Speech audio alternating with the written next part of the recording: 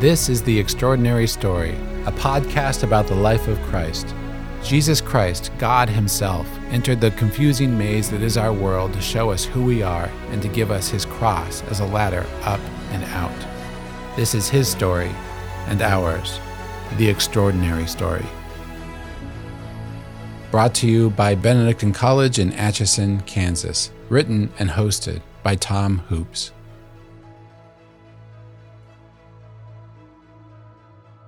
Jesus talks and Jesus acts. And we've talked a lot in recent episodes about what Jesus said. Now we need to talk about some of the things He did, some of the things He does. This comes hot off the heels of His bread of life discourse and then His complaints about the wrong attitudes the Pharisees had. First from Mark, we have the Canaanite woman's faith.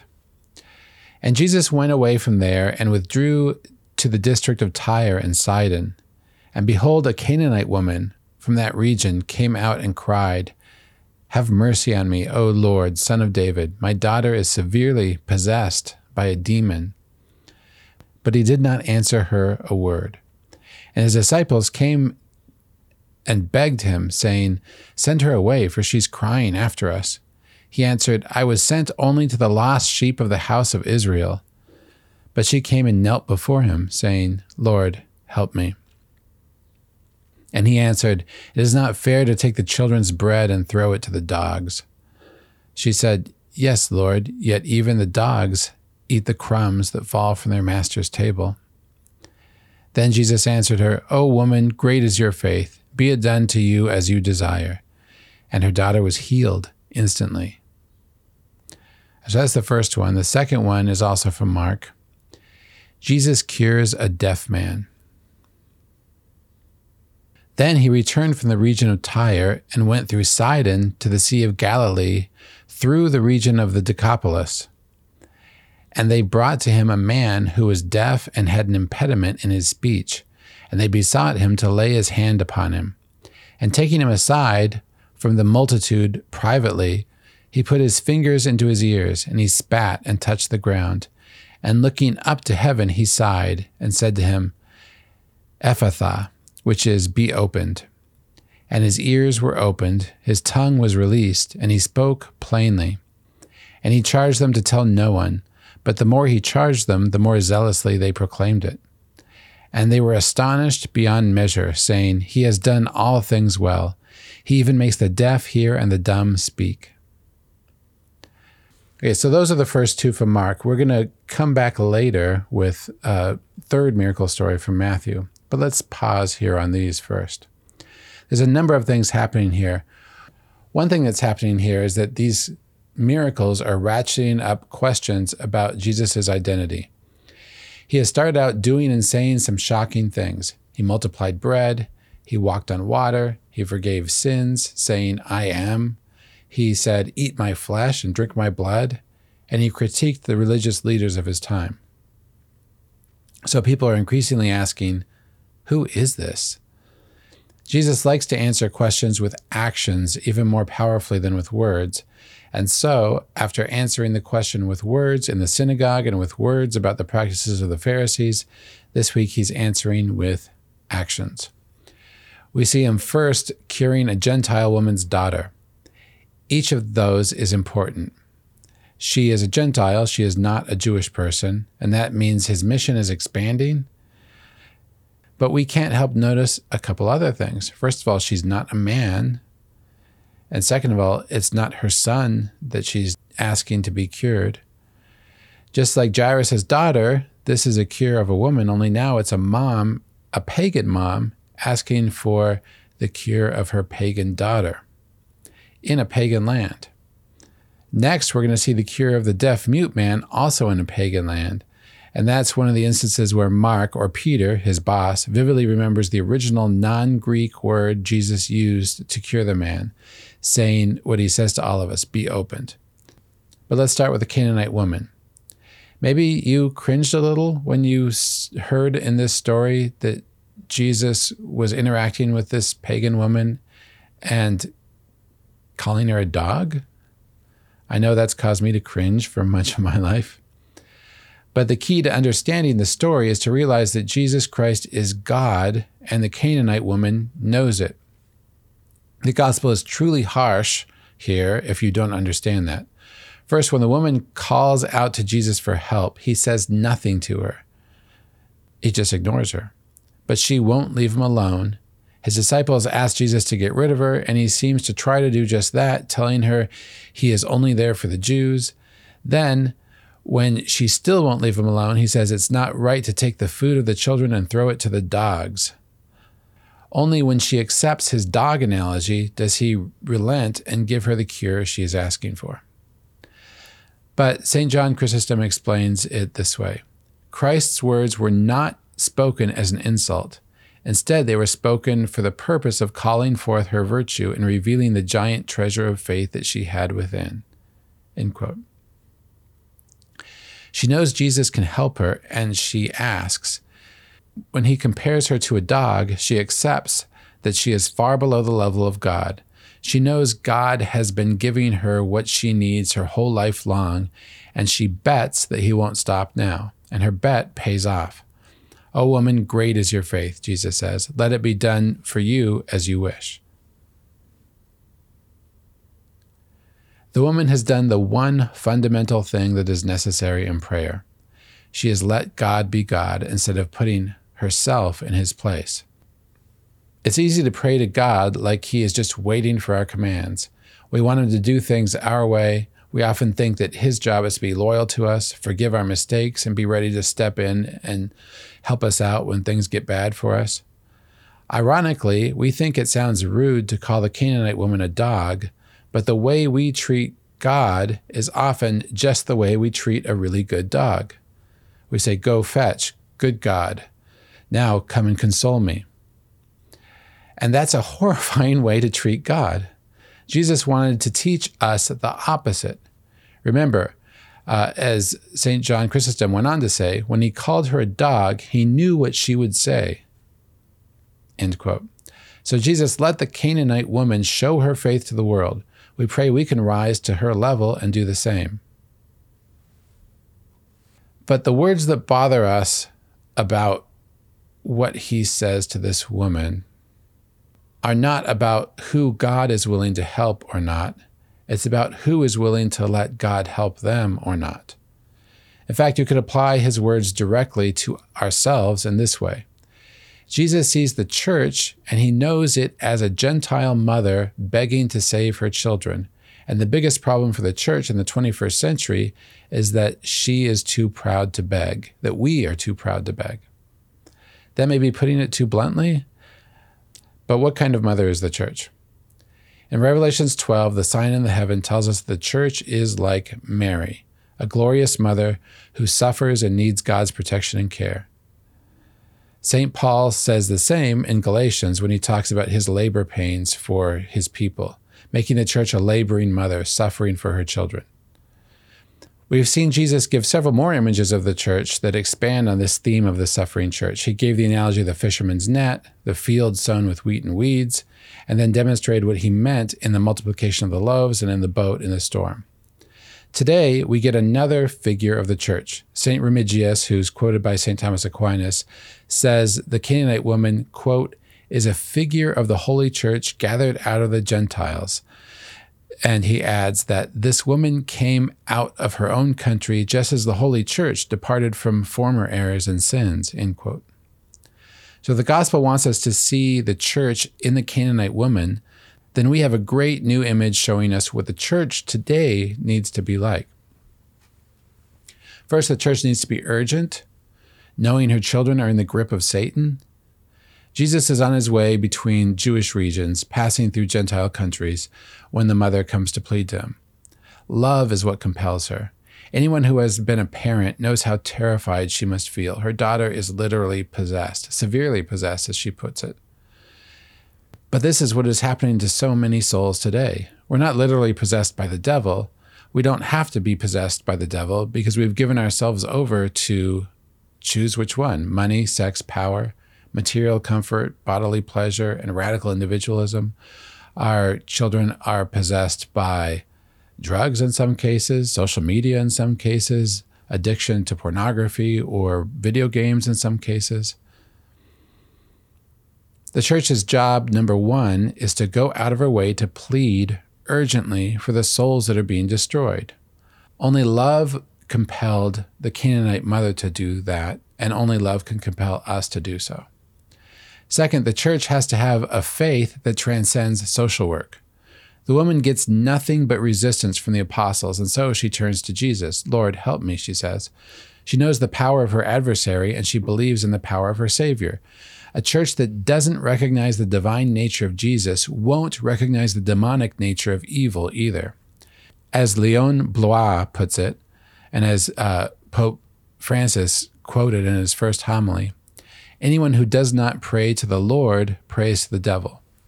The church needs the faith of the Canaanite woman to know she is overmatched by the power of sin and needs God desperately.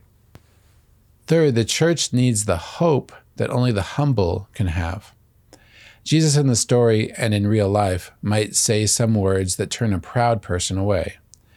In this case of the story, and maybe he had a twinkle in his eye, he says, it is not right to take the food of the children and throw it to the dogs. But the woman accepts that. She's not too proud to understand that she's not Jesus Christ's highest priority. This is a woman who knows who she is, maybe more than we do. She's a beggar for grace at God's feet. She also knows that God will give her what she needs, that God wants to give her what she needs. Does the church today have that kind of humility? Do we consider ourselves lucky to get grace like dogs under a table?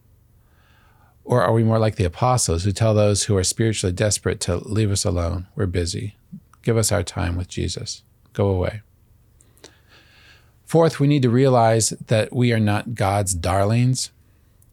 St. Paul in his letter to the Romans speaks about the greatness of the Jews, the chosen people, and says they are still the chosen people to some degree. The gifts and the call of God are irrevocable, he says. The Gentiles he is preaching to in Rome and us are God's plan B. We're the backup plan. And all we have from him, we have by his mercy. Isaiah prophesied that God's salvation will be offered to foreigners, us, and that the house he builds for us on a holy mountain will be a house of prayer. And that's exactly the passage Jesus refers to when he cleanses the temple, overturns tables, and drives money changers out. St. Jerome points out that he doesn't complain that money is making his house of prayer into a den of thieves, but that money is making it into a place of business. And isn't that too often the church today? Clinging to bureaucracy and the institutions that were founded for evangelical purposes to save souls by teaching them in schools and healing them in hospitals, but now exist to perpetuate themselves without their transcendent motives? The church too often glad hands the complacent, careful not to offend the faithless, while the daughters and sons of the faithless fall deeper into the embrace of Satan.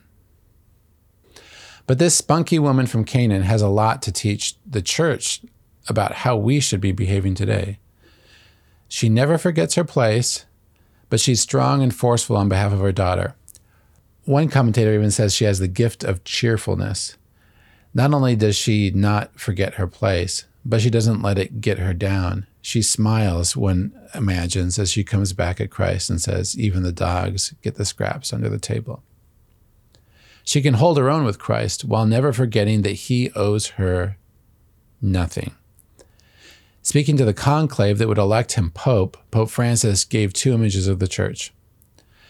When the church focuses on herself, she becomes like the deformed woman of the gospel, the bent old woman in Luke, as we'll see later, who's stuck looking at her own navel. He said he wanted to be the fruitful mother who can go out from herself with the sweet and comforting joy of evangelizing. Can we do that? The church isn't some distant group of men and miters. It's each of us. We all have neighbors who are in the thrall of great evil, or maybe we have children who are, or maybe we are. Do we bring this to Jesus urgently, insistently, refusing to take no for an answer? "O woman, great is your faith," is what he says to the Canaanite woman. And then he gives her a reverse fiat. "Let it be done for you as you wish." He'll do the same for anybody who follows her example. Which brings us to our next miracle story, Jesus healing the deaf and mute man. The healing of the deaf, mute man is kind of an object lesson.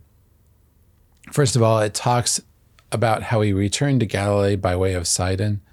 So Jesus is taking a roundabout journey to meet the deaf man, and this is much like what the Son of God has done with salvation history and the incarnation, taking a roundabout way to meet us. In the first reading, God builds anticipation in his people by telling them through the prophet, God himself comes to save you. Then will the eyes of the blind be opened, the ears of the deaf will be cleared. Then will the lame leap like a stag. Then the tongue of the mute will sing. It teaches us something very important about God. He is coming, and the first ones to meet him will be the weak, broken, and forgotten. This should be the church's top priority today, but it often isn't. The deaf man would never have met Jesus and had been touched with him had not others brought him to God. In fact, many people today don't meet Jesus because you and I don't ever bother to bring them to him. Pope Benedict used to say that the one word in today's gospel, that ephatha, that be opened, sums up Christ's entire mission. I think he's right for a couple of reasons. First, Jesus' actions sum up what God wants from us. It's no coincidence that he focuses on the ears and the mouth. Sin in our lives crowds God out. The more we grow accustomed to sin, the harder it is for us to hear the voice of conscience. At several points in the New Testament, he says, those who have ears, let them hear. The opening that he wants from us is the ability to receive and appropriate his teachings and commands. All around us are people just like that deaf man in the Decapolis, stuck in a silent, Christless world, unable to hear the voice of God, far from the thoroughfares where the church is reaching out. In the gospel, the people were exceedingly astonished. They said, he has done all things well. He makes the deaf hear and the mute speak. And if we let him, he will exceedingly astonish people in our day also. But he precisely opens the mouth and the ears of the man. St. Benedict made the virtue of listening closely and speaking carefully key virtues in the monastic life. They are also key workplace virtues and key home virtues. We need to hear people and say things such that they will hear us. Our Lady was good at that. Mary, we are told several times, pondered these things in her heart. When she was confronted with the mysteries of God's action in the world, she listened and pondered. Her highest praise that she got from Jesus was, blessed are those who hear the word of God and keep it. And when she spoke boldly. She spoke to the angel, behold, the handmaid of the Lord, be it done unto me according to your word. And at Cana, she said, do whatever he tells you. And when her relatives were complaining about Jesus, she took them straight to her. It seems like when she spoke, it was often to direct people to listen. Christians need to learn her style, especially today. Christians need to be opened in ear and tongue, especially today. In the 1950s and 1960s, well above 90% of Americans believed in God, but now, according to Gallup, only 81% believe. It's not terrible, but not great. Not believing in God is different from declaring yourself an atheist, though. Pew Research suggests that this, too, is on the rise, people declaring themselves an atheist. But I'm not sure which is worse. People who declare themselves atheists are people who tend to want to argue. It's no coincidence that simultaneous with the rise in disbelief in God, Bishop Robert Barron's Word on Fire ministry and Father Michael Schmitz's Bible in a Year and a constellation of Catholic formation apostolates are preparing us to provide answers, because some of these people are willing to listen and they want to have their say. So we need to be willing to listen to them and answer back. But there's also this group of non-believers who don't want to argue. Jonathan Rauch wrote an article in The Atlantic years ago and said he invented the term apatheism at a party after a couple of glasses of Merlot when someone asked his religion. I was going to say atheist, but I stopped myself. I used to call myself an atheist, I said, and I still don't believe in God, but the larger truth is that it has been years since I really cared one way or another. And that's when the term hit me, he said, an apatheist. Ross Douthat addressed the phenomenon in the New York Times. The very act of declaring yourself an atheist, he said, suggests a particularly high level of interest in religious detail and debate, higher than many self-described Methodist or cradle Catholics who have a vague belief in God and show up at church on holidays, and also higher than many non-believers who are merely indifferent to religion, end quote. If you think you can safely dismiss God from your life, you become very hard to reach. You become very much like this man who is both deaf and mute. But God knows that nobody is completely apathetic. Polling finds that non-believers turn to prayer in crisis. Our job is to remain in people's lives so that when this happens, we can be ready to help them listen and speak and find a way forward. But we do need to learn. We do need this grace of being open to this ephatha from today's gospel. Because many are, with good evidence, blaming the rise of unbelief on the angry, name-calling incivility of the Trump presidency, or of the Christian right, or of the conservatives in general, or, on the other hand, of the angry left and the Biden presidency and the polarization on both sides. They said Christians have started to become known for their opposition to others, not their love for others. However it happened, it's certain that an overwhelming majority of young people see Christians as judgmental and uncharitable, which is truly a crisis. St. John Henry Newman described how the virtue of being opened works in a real Christian's life. He said, the heart is commonly reached not through the reason, but through the imagination.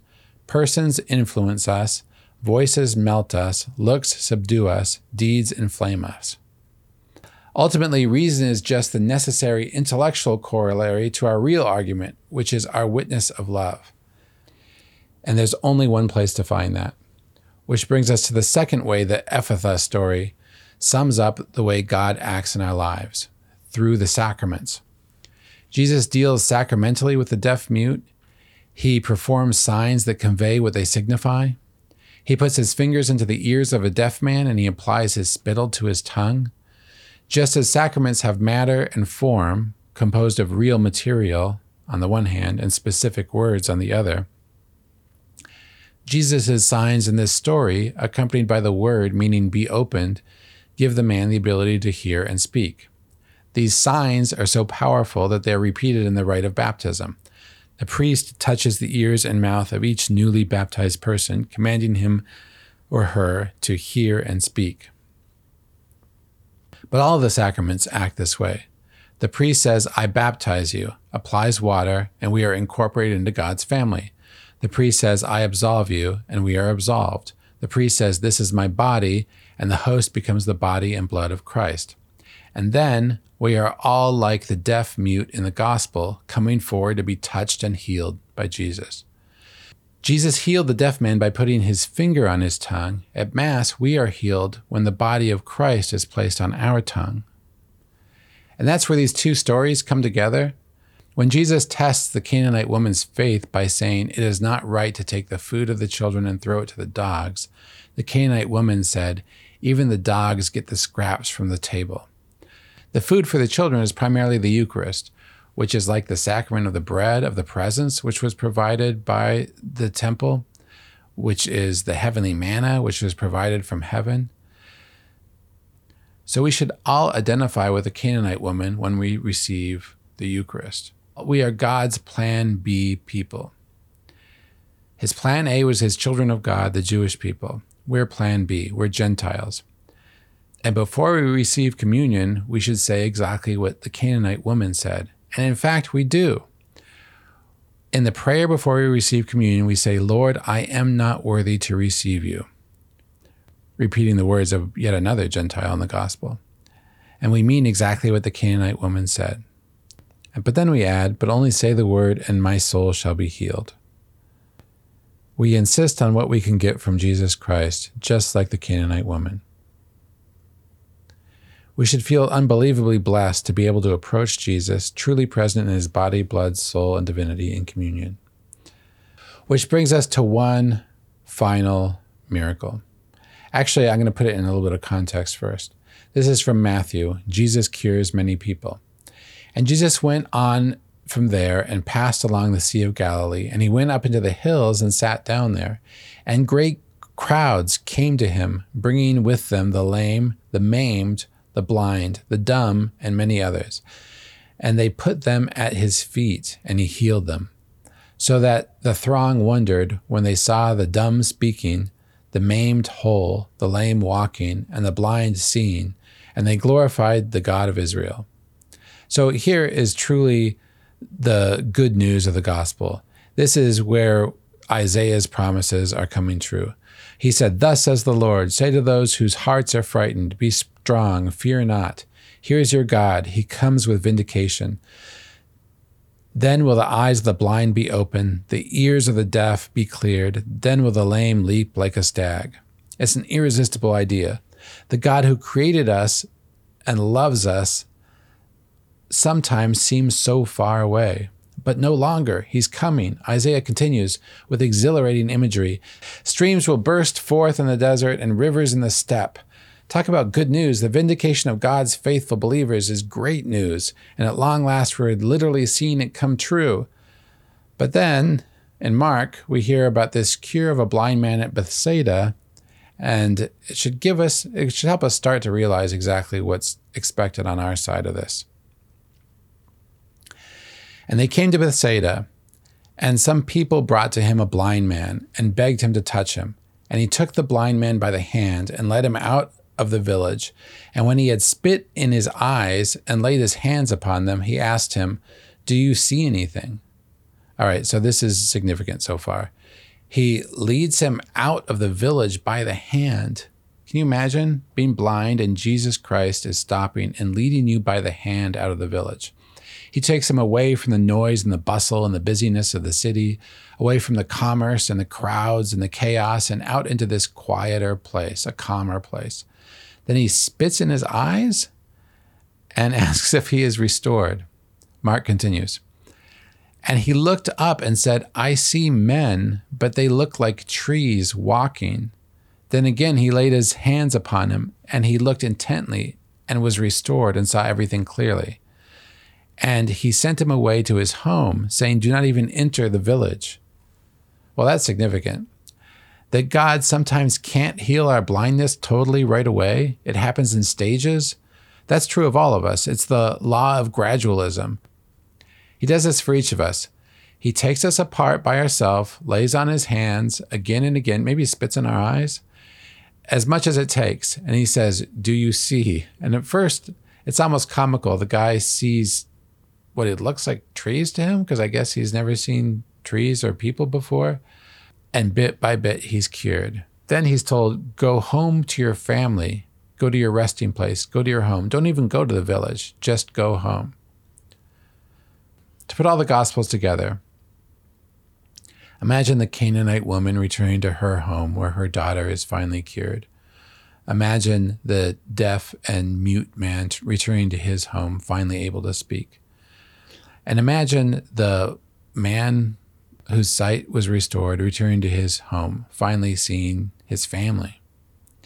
And imagine you returning to your home, a home freed from the demon-haunted past that it had, freed from the impediments that made it impossible to communicate, freed from the faults that made it impossible for you to see one another.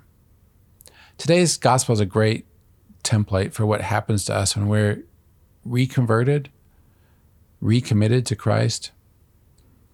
First of all, in order to get there, we have to be humble. We have to be little, is how one woman explained it to me.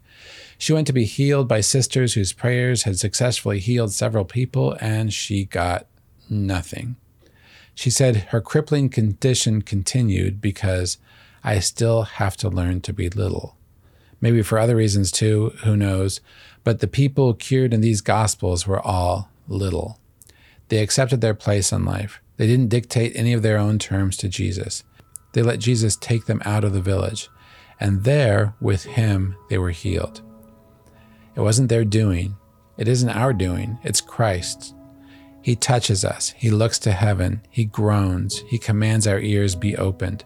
The movement to Christ isn't us exerting effort. The gospel shows it's Jesus exerting all the effort.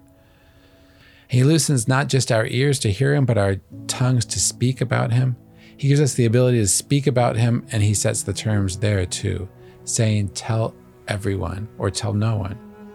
Jesus exerts the effort, and all we have to do is to let our lives be swept up in his life, to let him lead us out of our path onto his path, to let our story merge with his extraordinary story.